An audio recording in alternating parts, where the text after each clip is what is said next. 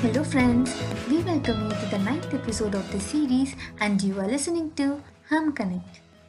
In this episode, we are here to let you know about the working and the advantages of Z-Wave.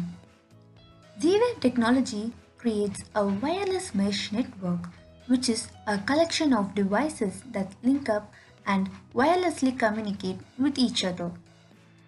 With Z-Wave technology, devices mesh together by sending signals over low energy radio waves on a dedicated frequency.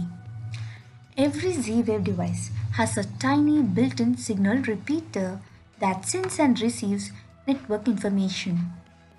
Let us have a look on how does Z-Wave work. Z-Wave operates on 800 to 900 MHz radio frequency range and doesn't really suffer from any major interference issues. The actual frequency that a Z-Wave device operates at is dependent on the country that it is being used in.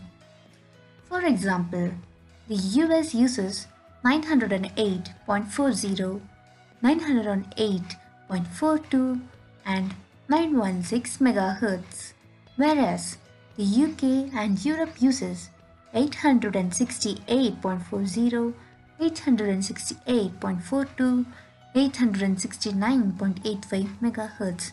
So, it's important to make sure that you are buying a Z-Wave device designed for your region.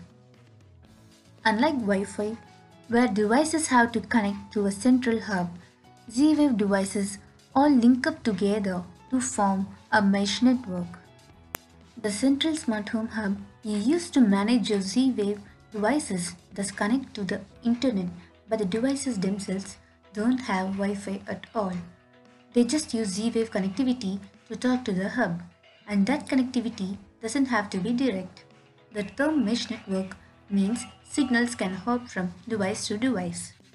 Devices such as smart plug can receive and send on a signal from another node back to the hub. Let us now look into some of the advantages of Z-Wave.